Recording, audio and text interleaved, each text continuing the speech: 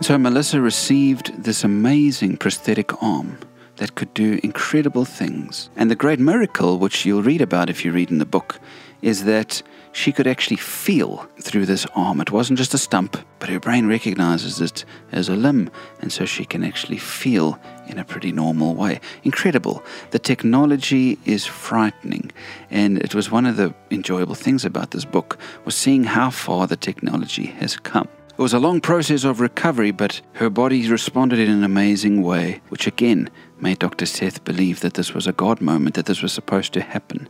On his way to see her, shortly after the operation, Dr. Seth found a little kid's book to give to her, which was called What Do You Do With an Idea?, which was a story of a little boy who had an idea and went and showed all sorts of people this idea. Some of them laughed, some of them just told him why it wouldn't work. But the idea stays with this little boy until he turns it into a reality. And the last page of the book says this: what do you do with an idea?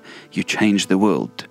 And so he took this book to Melissa, and after running through the tests that he had to do with her, he handed her this book and got her to sign it. You see, Melissa believed in this idea of this prosthetic limb when Dr. Seth didn't even know about it. And she believed in him to do the surgery, even though it was the first time that he'd done something like that.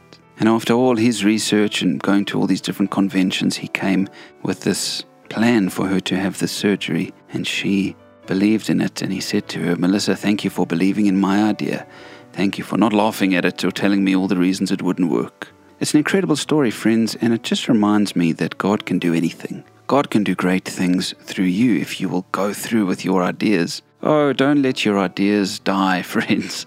Maybe you've got a great plan to do something for God. Do it. Do it. Go for it. What do you do with an idea? You change the world. You don't let it fizzle out. But here's the thing. Do it for God's glory. This is what Dr. Seth was all about. Doing something that would help people and would glorify God. In the end, all the advancements in the technology, friends, they're God's. They're not ours. Yes, He has granted human beings with amazing capacity to learn and to grow and to discover. The more we learn, the more we just see how amazing He is. And so, go further for God. Do great things for God. If He's planted an idea in your mind somehow, go through with it.